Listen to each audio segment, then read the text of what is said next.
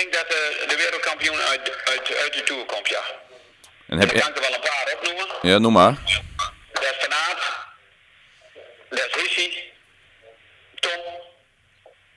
Hector al 3.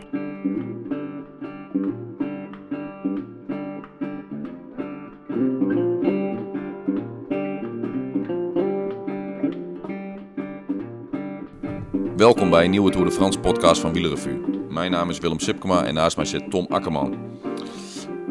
De Tour lijkt beslist, Tom. Primož Roglič gaat morgen die gele trui niet meer uit handen geven in de tijdrit naar La Planche de Belleville. Dat vind ik inderdaad geen gewaagde stelling. Daar ben ik het wel mee eens. Hij is zoveel sterker. Ja. En toch, een minuutje is niet veel. Nee.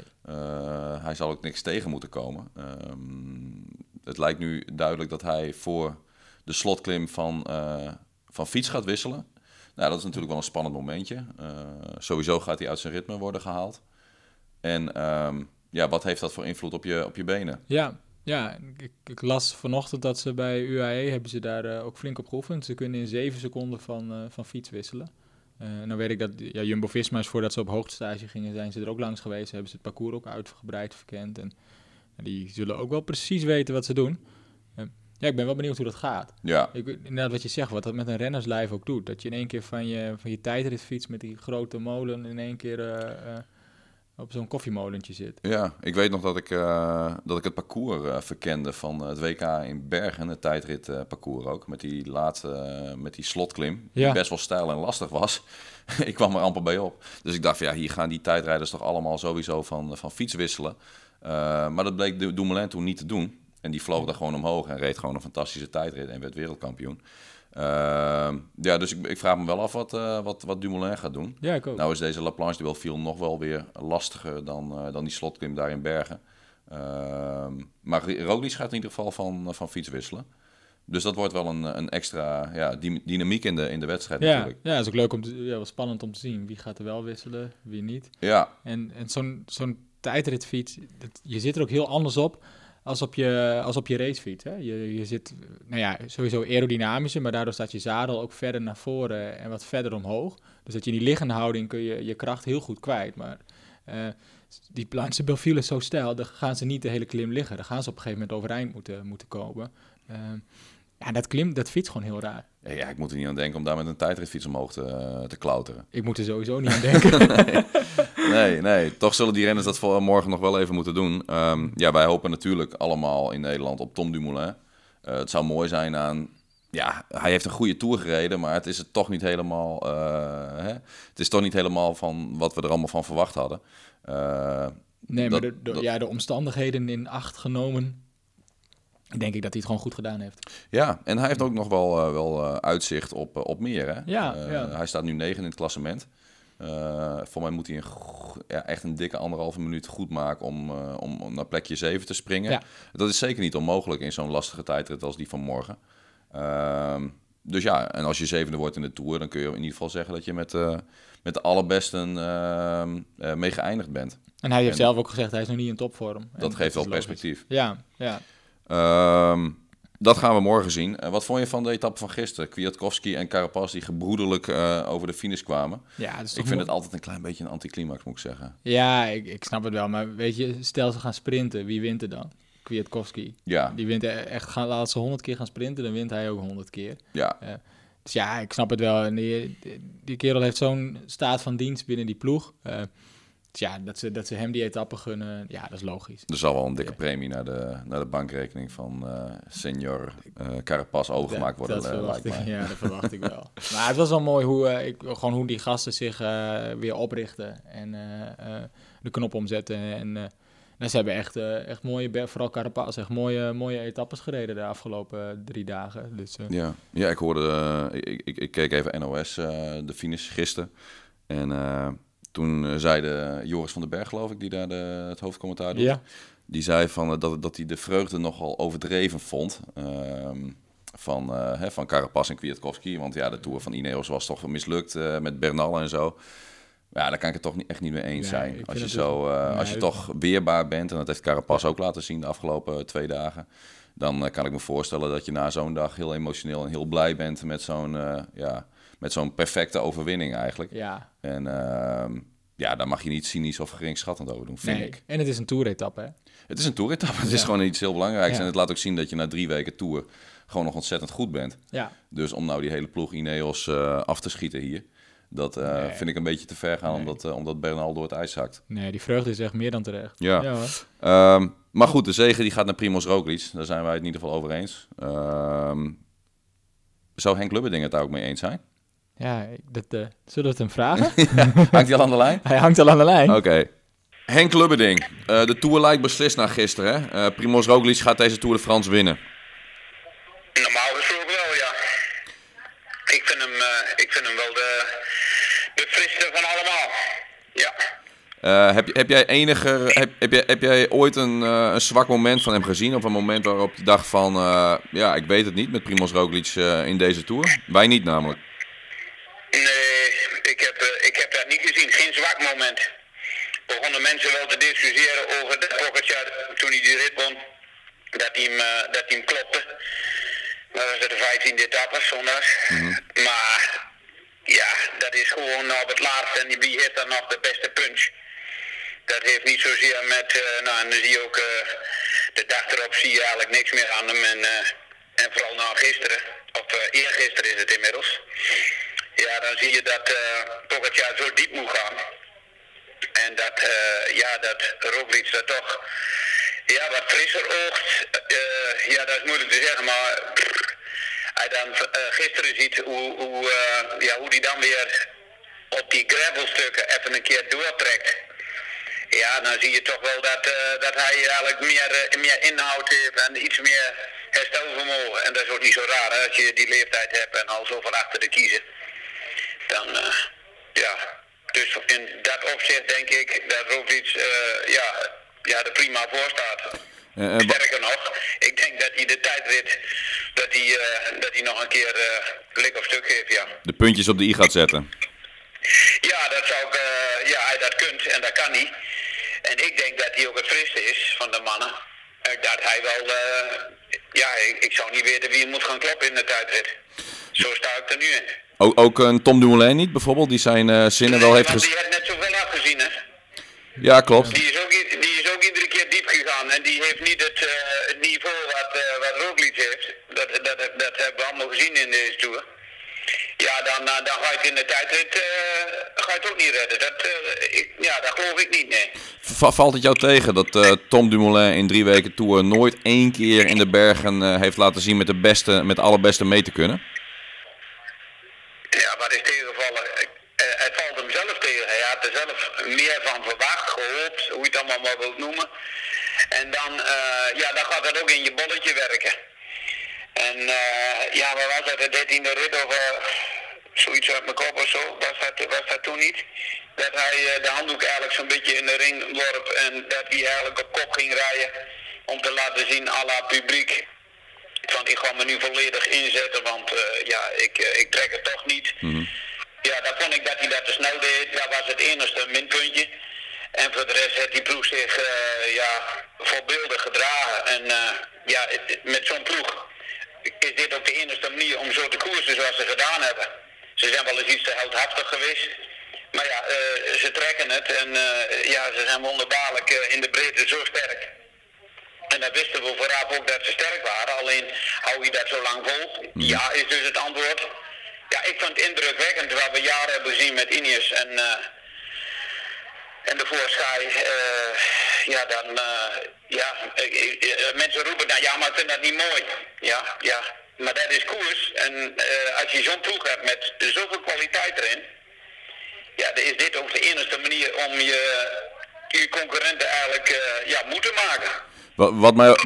Wat mij ook opvalt is dat Roglič eigenlijk de hele Tour op dat hele kleine pielverzetje is blijven rijden. Hè? Hij is nooit naar een grote verzet over moeten stappen of zo. Het lijkt wel alsof hij nog een week zou kunnen koersen op deze manier. Ja, ik zie hem onderweg wel.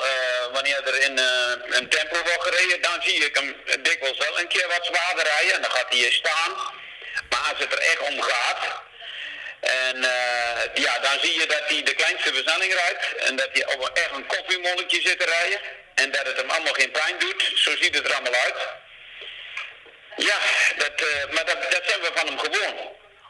En ja, dat is zijn stijl van rijden. Ik denk dat dat ook de kleine dingetjes zijn waar hij eigenlijk goed kan sparen ten opzichte van anderen.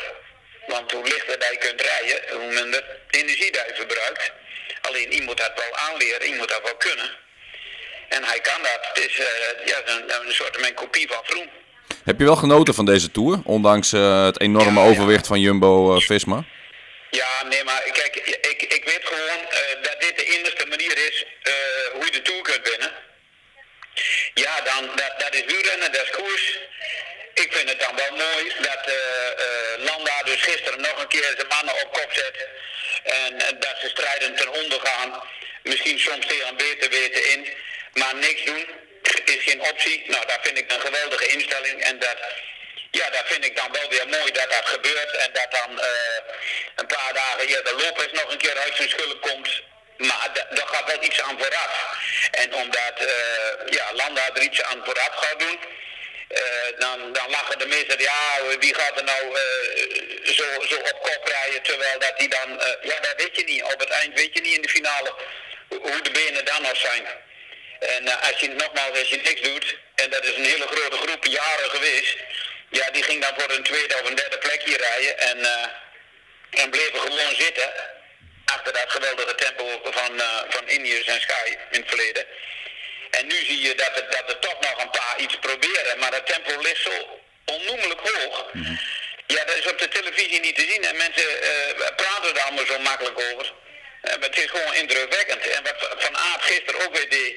Ja, tactisch vond ik het goed. Eerst even Poort laten rijden. En dan zie je dat ze ervoor, in die eerste groep worden ze het ook niet eens. Er zijn er maar een paar die eigenlijk belangen hebben. Dat is eigenlijk Landa, die dan ook met de beste mannen nog vertegenwoordigd is. En Mas. Dat zijn de enige twee die nog een beetje kunnen opschuiven in de groep. Maar ja, de rest heeft er geen baat bij. Vindt ook allemaal prima. Ja, en dan vind ik het een hele goede zet dat je erachter denkt van, Porsche rijdt op een lullig moment lek. Ja, daarvan moeten die gravelstroken er ook niet in gooien, vind ik. Kijk, daar wordt er altijd weer één de dupe van. En ik denk, voor wat moet dat?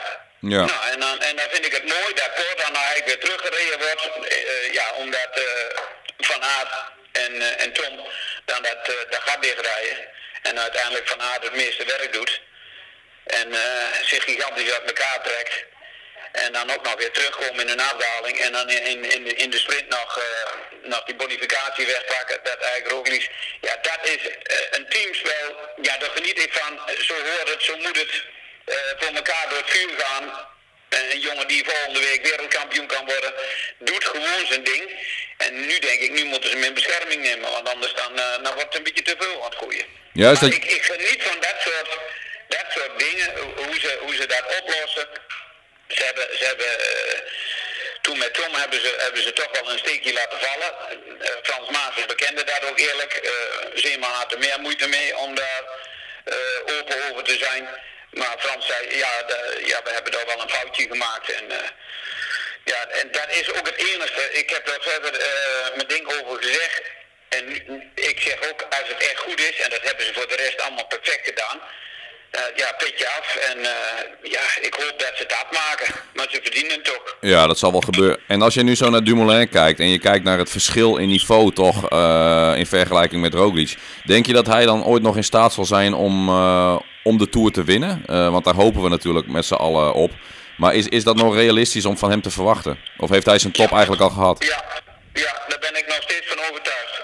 Die jongen heeft ook tijd nodig om te groeien. Die heeft meer dan een jaar, misschien wel 2 jaar, eigenlijk stilgestaan. Stilstaan is achteruitgang. In alle opzichten. Ik kan erover meepraten, ik weet er alles van. Maar de concurrentie groeit door. Er komen weer nieuwe, maar ook de anderen, de gelouterden, die groeien ook door. Die verbeteren hun trainingen ook. Die weten ook de puntjes op de i te zetten, totdat ze aan de tak zitten. Ja, ik verwacht nog zeker verbetering. Die jongen die gaat nog groeien, maar ja, je groeit het beste als je zo een Tour uitrijdt en gezond eruit komt. En dan daarna nog een mooi programma. Nee, daar wordt hij alleen maar beter van. En ik heb er zeker vertrouwen in. Oké. Ja. Als we even over deze Tour heen kijken en we kijken naar volgende week naar het WK. Denk je dat de wereldkampioen uit deze Tour de France komt? Of is dat niet een ideale voorbereiding op dat WK? Ik denk dat de wereldkampioen uit de Tour komt, ja. En ik kan er wel een paar opnoemen. Ja, noem maar. Dat is Van Aert. Dat is Hissi. Tom. En heb ik er al 3. Tom Dumoulin. Ja. Oké, daar verwacht jij heel veel van volgend jaar. Ook in de wegwedstrijd dus? Nou ja, dat zou kunnen. Kijk, er zijn allerlei belangetjes die meespelen. Hissi krijgt niet meer de ruimte die hij gehad heeft.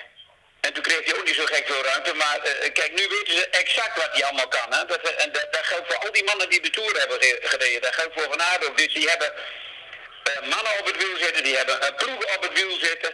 Die proberen ze op allerlei manieren te counteren. Alleen als die mannen echt de werkelijke benen hebben, zoals Van Aert, die nu heeft, ja, dan blijven er op het laatst niet veel over die nog wat kunnen betekenen om hem van die wereldtitel af te houden. Dus ja, je bent zo afhankelijk van de benen. Maar die Van Aert staat echt geen maat op. En ja, dat is ongelooflijk. Dat is mijn grootste favoriet. Maar Hissi is ook zo'n punchgeval en is ook heel taai. Mm-hmm. Dus ja, dat zijn voor mij wel de 2 mannen waar ik eigenlijk al de helft van de Tour eigenlijk zo enorm van geniet. En ook al naar het WK zitten kijken. Ja, dat zijn wel mannen. Ik weet dat jij heel erg van stylisten houdt, Henk. En wat dat betreft zul je ook zul je ook genoten hebben van Marc Hirschi, hoe die op zijn fiets zit. Want daar hebben we allemaal van genoten. Ja. En dan toch, iedere keer op de limiet. En het gaat een keer mis. En ook hij heeft een grens. En zijn ogen zien ook van, En hij trekt iets te hard aan zijn voorrem. En achter hem, dat heb ik hem al een paar keer zien doen. Toen hij alleen voorop reed. Nou ja, dan blokkeert hij het achterwiel. En hij corrigeert dat heel makkelijk met zijn lijf. Maar een voorwiel blokkeren. En die doet dat net iets, als je iets de bocht in te veel inzet al. Ja, dan schuift hij weg. En ook zo'n jongen die dus wel lef heeft, ja, die komt toch een keer bij zijn limietje, laat ik het maar noemen. Iedereen heeft een limiet. En dat zijn er vooral de ogen. En dan doet hij ook de verkeerde handeling. Hij trekt de haan aan die voorrem. En dan zie je schijfremmen, dat reageert nog directer, nog sneller. Mm-hmm. Maar als je dan ziet hoe hij dan daarna weer erop springt en gewoon zijn ding weer doet, dan zie je dat hij jong is en dat hij lef heeft. En dat hij denkt, ja, dat hoort er een keer bij, of dat kan erbij horen. Ja, dat is koers. En dat verschilt met een oudere renner die al wel eens een paar keer gevallen is of dingen heeft gezien. Ja, die gaat iets behoedzamer naar beneden. Heb jij thuis al een fiets met schijfremmen staan of heb je nog gewoon oude velgremmen? Ik heb gewoon oude velgremmen. Okay. Ja, maar ik rij niet in de berg. Ik rij niet in principe met slecht weer. En als het een keer slecht is met een fietsgroep, dan ga ik geen gekke dingen doen. Ik probeer mensen dingen te leren, maar ik ga niet... en mijn limiet ligt ook lang niet meer waar die vroeger lag. Snap je? Omdat je het niet meer opzoekt. Nee. Kijk, en dat is wat je nu ziet met bepaalde jongens. Die zitten zoveel op hoogtestage, zoveel te trainen. Maar bergaf trainen, ja, dat is altijd moeilijk natuurlijk, want je zit in het verkeer. En je moet overal rekening mee houden, dus je wordt niet zo vaak getat om tot het uiterste te gaan. En dat zie je eigenlijk steeds meer. En dan denken we van, daar wordt toch op getraind. Ja, maar in een wedstrijd train je het beste. En dan moet je achter een renner aan, zoals Hissi of in het verleden Valverde en Cancellara, als je die kunt volgen. En je kunt die lijnen rijden. Ja, daar leer je van, snap je? Ja. En dan heeft de een de grens iets verder liggen als de ander. Maar dat is even dan buiten, dat is iets anders. Maar het gaat er gewoon om dat. En daar heb ik altijd gezegd. Die mannen die moeten veel meer koersen zoals Baskeland, Catalonië. Al dat soort rondjes en in Frankrijk. Ja, dan is in principe de weg afgezet en je rijdt de ideale lijnen en je wordt, als je met spelletje mee wil doen, dan word je tot uiterste getapt. Ja, en dan ga je je grenzen met regelmaat opzoeken. Als je die niet met regelmaat meer opzoekt, dan wordt de grens steeds iets minder. Want je gaat wel op veilig en je wilt niet op de grond liggen. Maar dat wordt met leeftijd en met minder doen, wordt dat allemaal wat minder. Ja, dat is een feit. Even tot slot, Henk. Primož Roglič, 30 jaar. Zijn we toch nog vertrokken voor een aantal jaren dominantie van Primož Roglič in de Tour? Ja, ik kan me niet indenken dat die jongen die is laat begonnen, hè? Dat moeten we niet vergeten. En en rond de 30 dan ben je op zijn best, normaal gesproken. Dus hij heeft al wel aardig wat op zijn palmarès staan, maar er kan toch nog zeker wat bij komen. Maar dit is een bijzonder geval. En dan hebben we nog een bijzonder geval in België zitten. Ik wil die twee wel eens tegen elkaar zien en dan heb je Tom nog.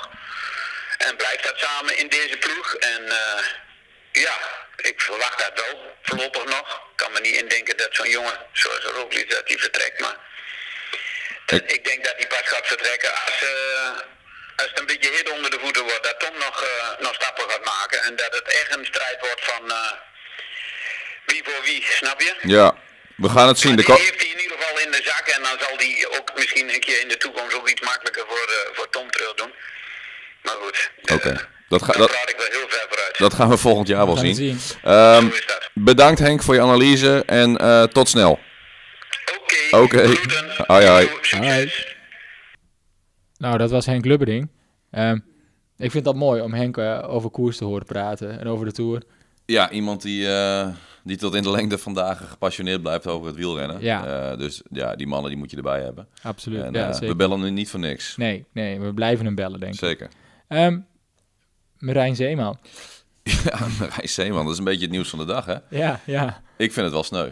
Ja, ik ook. Dan ben je daar zo lang mee bezig. En ik bedoel, het is niet alleen deze Tour, hè. Zeeman is er eigenlijk al jaren mee bezig. Ja, eigenlijk wel. Het is eigenlijk eigenlijk zou je kunnen zeggen dat het toch wel in grote mate zijn project is geweest, deze hele Tourwinst. En nu op het moment suprême, hè, nog enkele dagen tot het grote feest voor hun dan.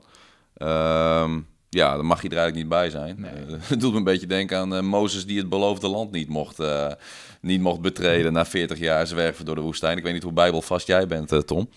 Niet zo heel erg. Als ik aan wielrennen aan Mozes denk, dan denk ik aan Sagan, die ooit het peloton voor zich open zag gaan als de zee van Mozes. Zo sprintte hij naar de zege. Ook een mooie vergelijking. Ja.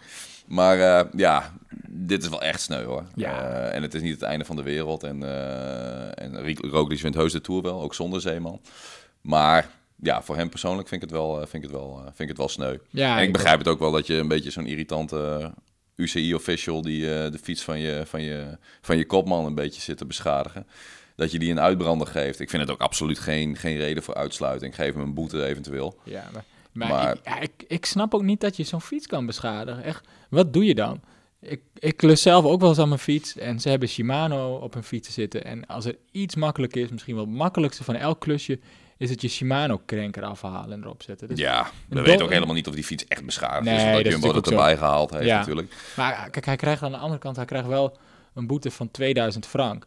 En dat impliceert toch wel dat hij wel ernstig over de schreef gegaan is. Ik ben wel benieuwd wat hij gezegd heeft. Ja, maar, ik ook. Iets van effing asshole zal hij wel gezegd hebben, denk ik. Ja, ze doen het niet zomaar. En ja, ze zullen ook niet vertellen bij Jumbo wat er... Nee, dat zou ik ook niet gaan doen. Om met naam en toenaam te gaan zeggen waar je hem allemaal mee verwenst hebt. Vind ik wel jammer. Maar het is voor hem vooral jammer. En voor de rest is het niet zo erg. Nee. De Tour die gaat heus wel door, ook zonder Zeeman. En Primož Roglič gefeliciteerd met enigszins voorbarig, maar met deze Tourzege. En het is een prachtige overwinning. En Jumbo-Visma heeft het meer dan waargemaakt. Er zijn geen moment in de problemen gekomen bij deze Tour. En, nog 2 keer sprinten en een tijdritje. En dan op naar de Giro. Yes, zin in. Dank jullie wel voor het luisteren en tot de volgende podcast. Of wil jij nog wat zeggen, Tom? Ja, ik heb nog wat huishoudelijke mededeling. We gaan nog even wat prijzen weggeven die laatste toerdagen. Ik heb hier een heel mooi boek liggen, Schouder aan Schouder.